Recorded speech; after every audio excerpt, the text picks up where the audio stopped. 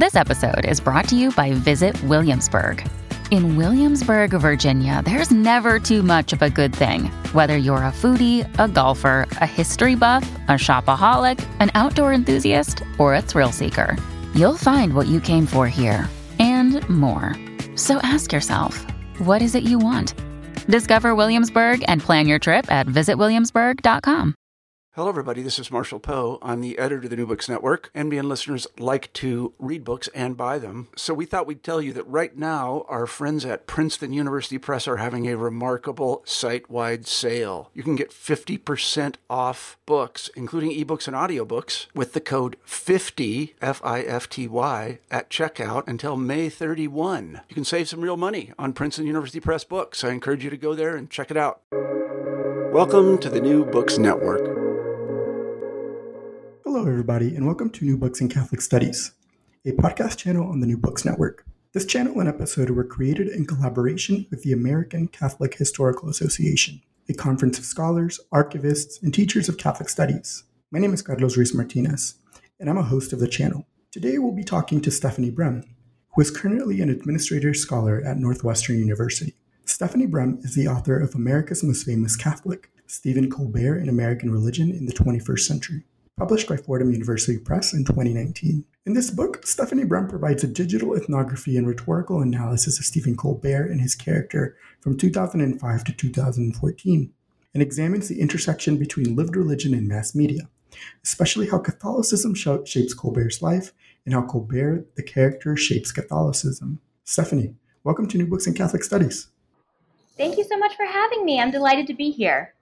Of course. And to get us started, and before we dive into your wonderful book, can you begin by telling us a little bit about yourself and your background? Definitely. Thank you so much. So when I think about why am I in religious studies, right? There's two real reasons why. The first is my academic background, right? So I went to Florida State University for my undergrad, and at the time, I didn't know it was one of the best universities in the States for religious studies. I worked with Amanda Porterfield and Amy Collinger and Martin Kafka, and they were really formative in shaping my interest in American religion. I then went and got a master's at Miami of Ohio in comparative religion, and I worked with Peter Williams and the anthropologist James Bielo.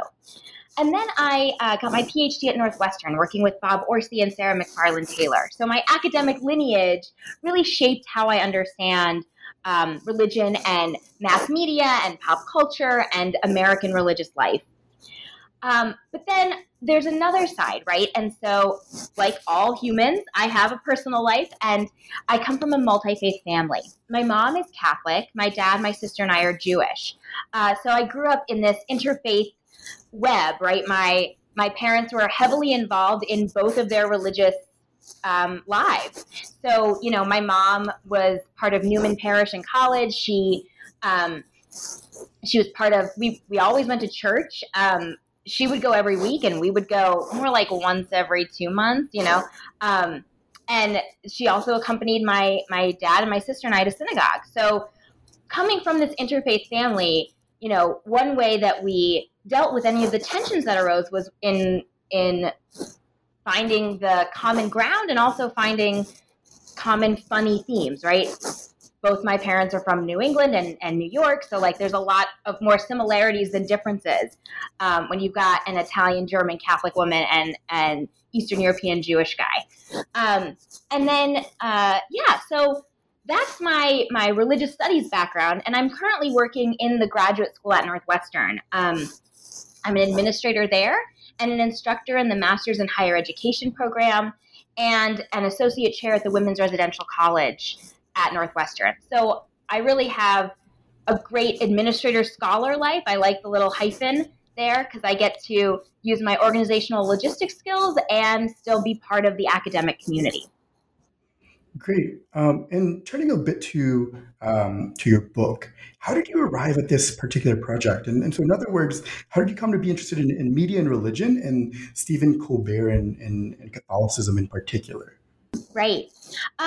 Well, I started this as an undergrad project. My undergrad thesis was on Jon Stewart and Stephen Colbert, it was 2009, so at the time they were really big, both on Comedy Central, and just comparing and contrasting their Jewish and Catholic identities and how that influenced their humor.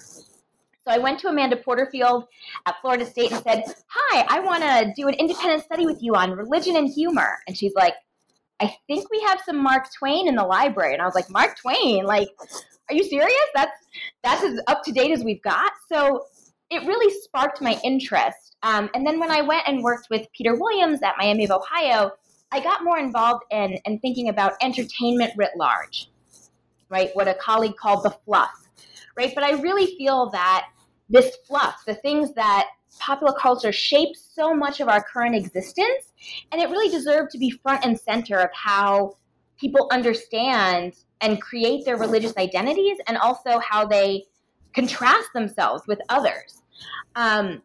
It's really, the mediated world is where we live, especially in the digital age, right? It's how we encounter the world around us. So as I was thinking about that, I came to Northwestern and said, okay, I've got these two projects. I can keep working on this like evangelitainment thing, or I can, I've been thinking about religion and humor. And Bob and Sarah were just like, well, no one's written on religion and humor, really. Why don't you dive into that, right? Like there'd been, David Feltmate is great. He works on religion and comic books or comics like The Simpsons. And there were other people that had written more about the cathartic aspects of humor. But I was really like, no, I want us to think about this as the role comedy is playing in shaping identity and presenting your identity. Awesome. And one of the things that one of the fascinating things about your book is there's this dynamic between Stephen Colbert's personal Catholicism and the Catholicism of his character in the Colbert Report. And there's sort of a boundary between reality and comic representation that is complex. Can you elaborate on that dynamic a little bit? Definitely. Well, I would go in and people would say, is he really Catholic like in real life? And I was like, but all the world is a stage. It's all performance, right? And so having to parse that out, there was this aspect of doublespeak that the persona really allowed Colbert to embrace that I think was really important at the time to try and see where the boundaries between, especially politically, liberal and conservative boundaries and how they were blended or not as stark as we would think they are, right? And this boundary you're right, it is complex. It's also really, really hard to study a person whose main character is also named that person. I was using scare quotes for a while in my dissertation, and then when I was transitioning into the book, they're like, oh my God, we can't do scare quotes are going to just freak people out. So I came up with the idea of doing all caps but small print, as if, because Colbert, the character, is really yelling at you all the time, and like all caps is really representative of yelling at you.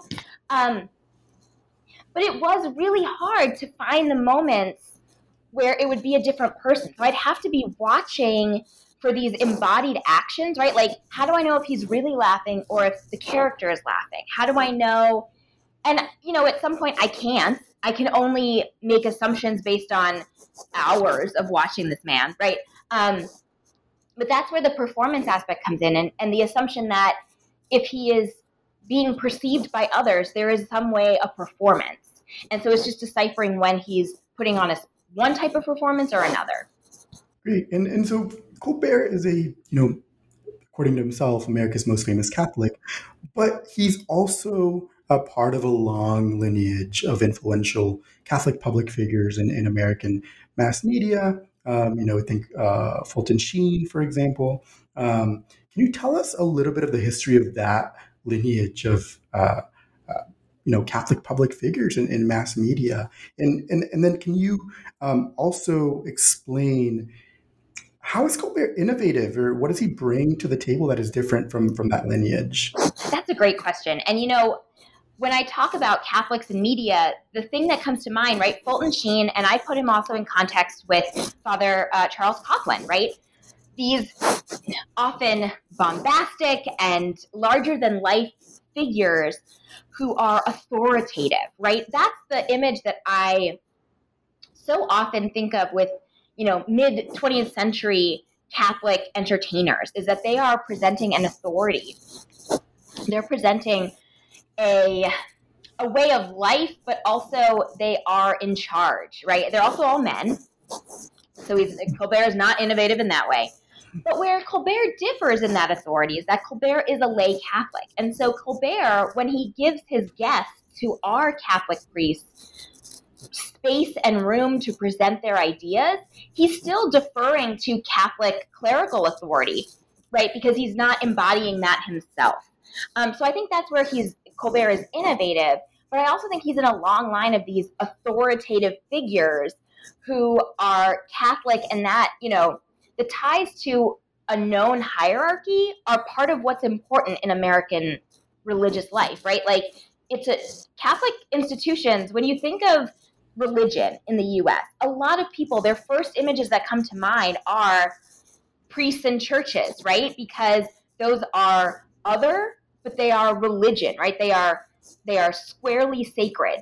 And so Colbert is innovating by being a Catholic authority, right? But removed from that inherent sacrality of the clerical look and clerical persona. And so related to this notion of authority, right, and what Colbert contributes, you think in your third chapter, you think about Colbert as a catechist, which I think is really, really fascinating and interesting to think about. Can you, for the non-specialist, can you sort of define catechist and then explain how Colbert plays into this role? Right. Well, for my book, a catechist is someone who teaches about Catholicism, whether to Catholics or to non-Catholics. And so usually it's to Catholics, right? Someone is teaching them about their own religion or about the catechism. And I'm expanding it and saying that Colbert is a catechist to his audiences, right? Many of whom are not Catholic. And I think Colbert is a catechist because he knows so much about his religion. It's embedded in his existence, and it comes out in his language. It comes out in his phrasing, but also like when he makes connections to things. Sometimes Catholicism is part of that. He's a catechist because he's imbuing his existence with Catholic themes. And so it's kind of notable, right, that a lay Catholic entertainer acts as catechist for Catholics and non-Catholics alike, right?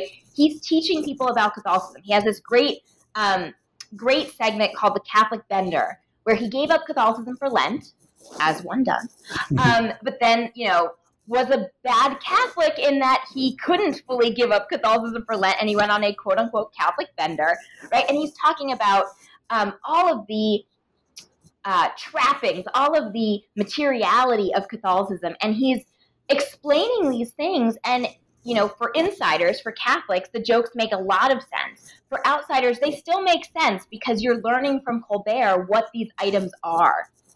And I think that even though his version of Catholicism and his version of the catechist is not the official or authorized Catholicism, his status as this self-identified Catholic and this media catechist really shows that he has the type of authority that allows him to mock aspects of Catholicism in a familial, like teasing way, because he's part of the fold, right? He's not saying, you Catholics, I am mocking you. He's saying, we Catholics, I am mocking us. Thank you. Now I want to step back and think about religion and comedy more broadly for a bit. So in chapter 4, you mentioned that scholars and popular audiences don't often think about how religious identity intersects with comedy and humor. And you mentioned that earlier in our conversation, right? That when you were bringing up to your mentors at different academic levels, there's not a lot written. And when we do see religion and comedy and humor are being treated, it's usually Judaism as a stand-in, right, for religion more broadly. And so I'm curious as to what you learned about humor and Catholicism throughout the course of your research and writing. Yeah, that's a great question, right? Because, I didn't want, when I told people I was studying religion and comedy, Judaism came up, and I'm Jewish, right? So the expectation was, oh, I'm studying, myself. And that's just not how I wanted to embrace this understanding, right? I wanted to look at the people we don't think of as religious comedians. And I learned that white male Catholics really base their identity in their comedy as much as others do, as much as Jewish comics and Black comics, Latino comics. These identity politics, right? We just don't, it's part of this white supremacy, right? We don't see it as them basing it in their white Catholic identity, but in reality, they are. I didn't fully have a language for this in my book that of course, with all books, you wish you could go back and rewrite whole chapters. But I really think that the white male Catholicism of George Carlin and Stephen Colbert and Jim Gaffigan, right? It's particular in that they are using their Catholicism as either a way to distance themselves, show their identity as different than it was in the past, or embrace aspects of their identity. But it's really interesting that they're railing against the man, the hierarchy, but the man is also themselves too, right? So it's a way for them to try and be in every person, right? And their Catholic comedy, right? It didn't matter that they were Catholic in the 60s, 70s to now, right? Because Catholicism was so heavily embedded already in the white American experience, that it wasn't seen as other in the same way that Judaism was, and potentially still is, that African American comedy is, that Latinx comedy is, right? The white male Catholicism has become the norm, right? For late night hosts, when I was writing this, including Larry Wilmore, right, a Black Catholic, there were, I think, 7 out of the 9 late night hosts were Catholic or had grown up Catholic, right? It's like Supreme Court. All of a sudden, everybody's Catholic on it. So I'm thinking, you use the term Colbert Catholicism, right? Also in your book. What is Colbert Catholicism, and how does this idea of Colbert Catholicism should push our understanding of Catholicism in the United States, or maybe even globally, right? Catholicism is a sort of global a church, right? And in some ways, this is an American Catholic story, but maybe there's a way to think about it globally as well. Yeah, I wish that I had been able to spend more time thinking globally about it, right? But American religious history being what it is, we seem to place ourselves within often the continental United States, from 1620s to now. And so when I define Colbert Catholicism, I put Colbert's theological musings in context with his humor, right? So Colbert Catholicism is both an act of using humor to discuss joy, sorrow, pain, all of the aspects, what one could call religious sentiments. And also, it's a type of Catholicism that sees humor as beneficial to one's faith. So that, if I had to summarize what I describe as Colbert's Catholicism, that's it, right? Humor is integral to how he understands his religion. He articulates and embodies and performs his lay religiosity, right, by taking and choosing parts of Catholicism, right? Catholicism is not one thing. It has never been, regardless of, there's institutional, there's lay, there's everything in between. And so Colbert embodies that with his persona, right, and by being a real person as well. The dual performances mean that we can see how he picks and chooses things. We are seeing the embodiment of that choice, which some could argue would be an American aspect. But I think global Catholicism is also doing that picking and choosing, right? What Greeley called the cafeteria Catholicism. I think that has always been part of it. We keep thinking it's new. It's not that new, right? But who gets to do the selecting is new, right? The individual authority to choose which aspects you want to include or not include is a relatively new, and the historians in the room are going to be upset that I said that, relatively new phenomenon. And I think Colbert epitomizes that with his personae, right? By having multiple personalities that we get to see and interact with. So that's where I think the Colbert Catholicism comes in. He is both picking and choosing, but he's doing so with humor as beneficial, not antithetical to his religiosity.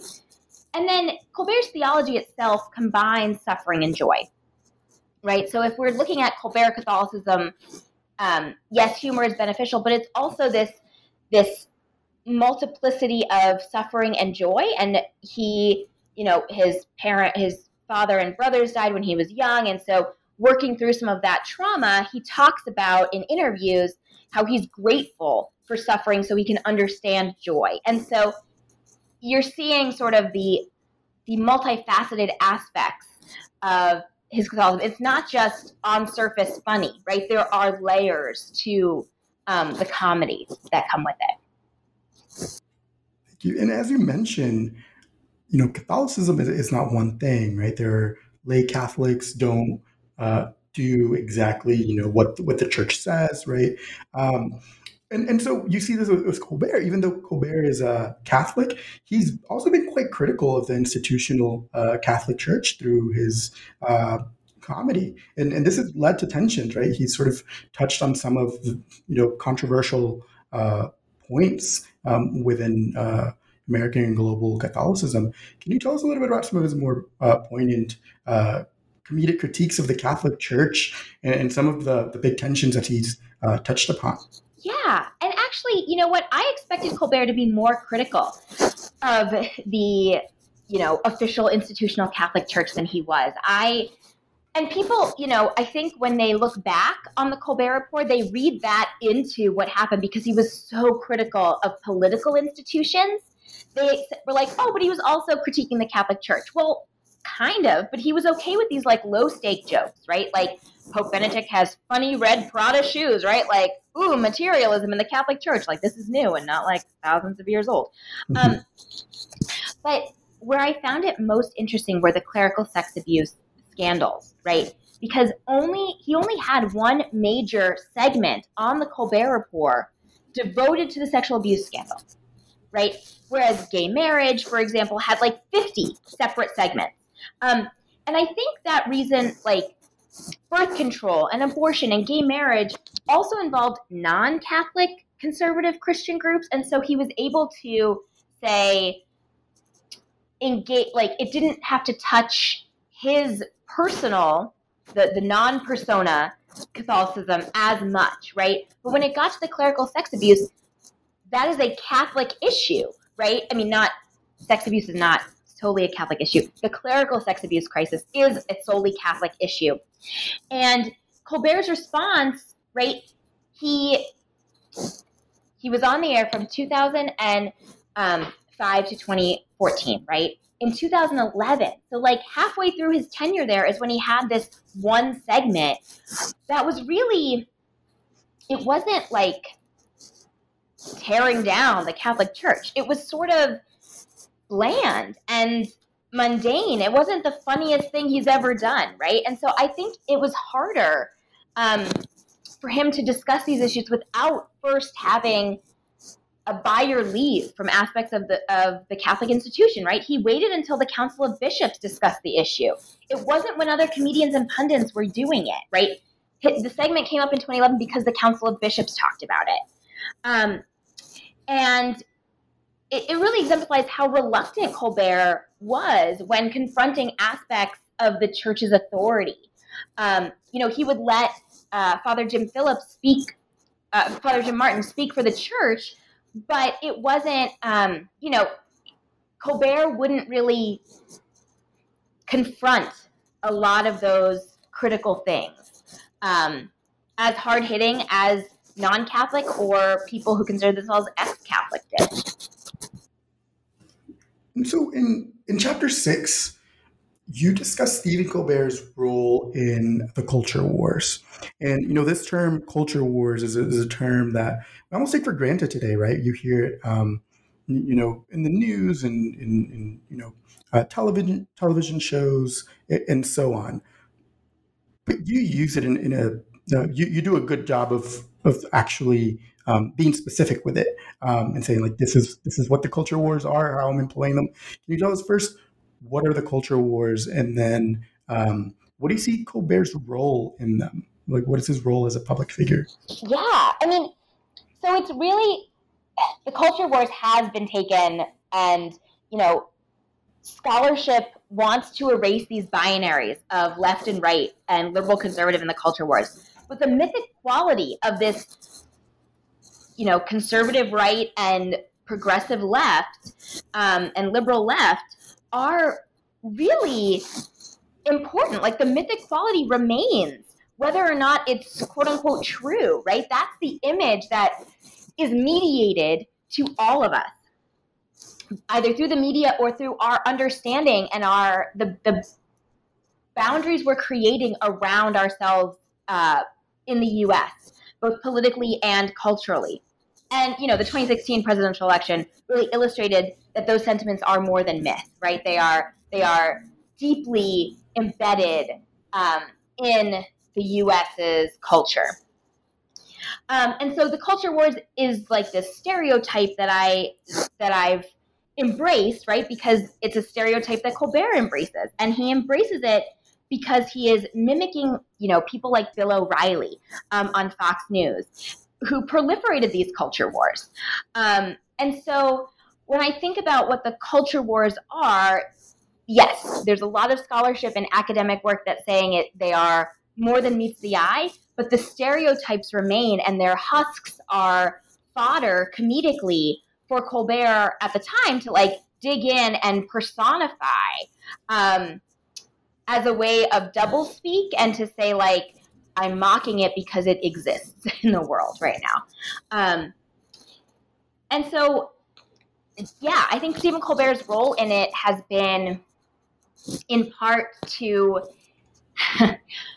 I think he desensitized a lot of those who watched his show into thinking that anyone who made similarly bombastic, hyperbolic assertions is funny and not to be taken seriously. And I think that desensitized us in a lot of ways to what we've had in the past 8-9 years, right? These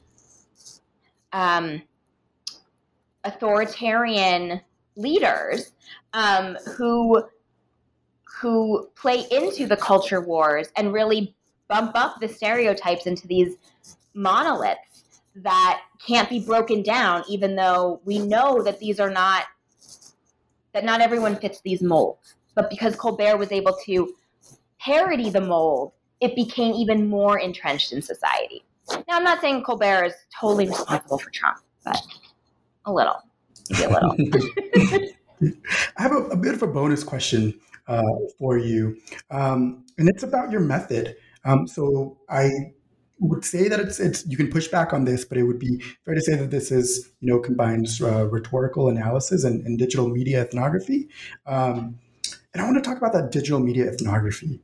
Can you describe a little bit about what that looks like, and perhaps some of the challenges of this particular method, right? I think especially over the past almost 2 years now, right, with COVID, ethnographers have really turned to digital method and sort of finding ways to do ethnography that isn't just close contact with people all the time, right? And you ahead of the curve. You were ahead of the curve with this, right? Because your book was published right before the pandemic. So yeah, I just wonder if you can talk a little bit about that method. Well, it was accidental. I planned to do a production ethnography of the Colbert Report, but the jerk canceled his show a month after I wrote my prospectus. So my plan was to be in New York for all of 2015. And the jerk canceled his show December 2014.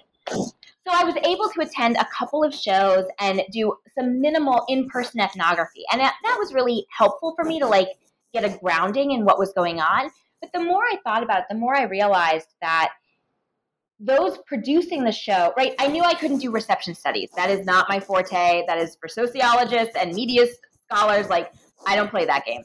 And I also knew that like I was well versed in how to study media because of the work I had done in other realms, right? And so digital ethnography for me is, if ethnography is walking into the world making of others, digital ethnography is the same thing. You're just doing it online, right? Like you are critically engaging with the websites, right? Like why are they choosing this color and why would they do this and what's happening there? And then you're engaging with the social media or the Reddit or the groups that are critical, or you're looking at all the conversations that are going on.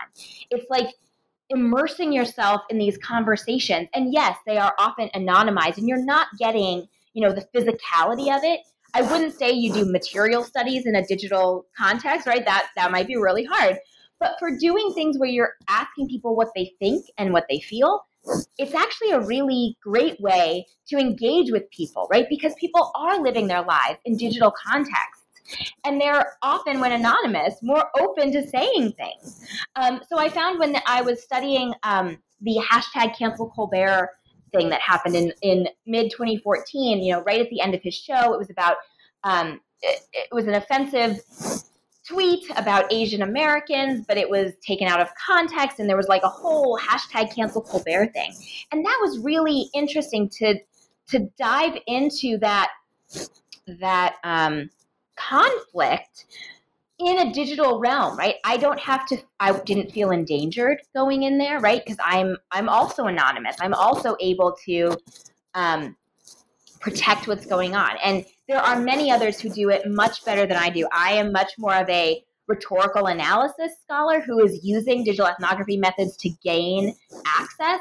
But I wouldn't necessarily call myself solely a digital ethnographer because, I'm not just studying digital spaces. I'm also studying journalistic spaces, which are much more produced, right? So I'm thinking about that production. But for scholars who are, the pandemic has really shown how much there can be done in these digital spaces and how connected we are globally through the internet and these amazing technologies. I don't think it reduces anything religiously. I think we've seen by the number of Zoom masses, right, and the number of online services that religion is happening. And even when we're separated, right, it doesn't mean that it's any less important to look at. Absolutely. And I thank you for talking to us about your book. And I have one final question. Are there any projects that you are working on now? Did any lingering questions remain from America's most famous Catholic that you're pursuing now? Or maybe, have you taken on a new direction in your research interests? Well, and this is open for anybody who wants to study it. Please take this idea and run with it. I wish that I had had more time to spend on Colbert's interactions with other religions. Like he had this atone phone where a famous Jew would have to call him on Yom Kippur to ask forgiveness from Colbert, right? Like, oh man, I wish I had had space and time to really dive into that. And, now with Anthea Butler's work and, Kristen Kobes-Dumez's work, I wish I had been able to think more with the white supremacy narratives that are coming to light. I think Colbert would have played into that in ways that I wasn't able to articulate at the time. But research is not a huge part of my career right now. I'm an administrator, I'm an instructor, and I am a mentor.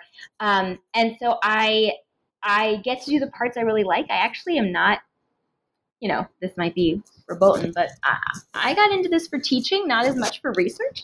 And so although at the moment, my friend Maya Reese, who was a colleague of mine at Miami and Northwestern, we're thinking about Goop. Gwyneth Paltrow's Company and Wellness Culture in American Religious History and Cultural Context right now. I enjoy co-writing with her and with others. Like, I enjoy that facilitating research kind of engagement. So that's where my head's at right now. Awesome. Thank you, Stephanie. It was a pleasure to talk to you. And, on behalf of the ACHA and the New Books Network, thank you for chatting with us. Thank you so much. It was wonderful.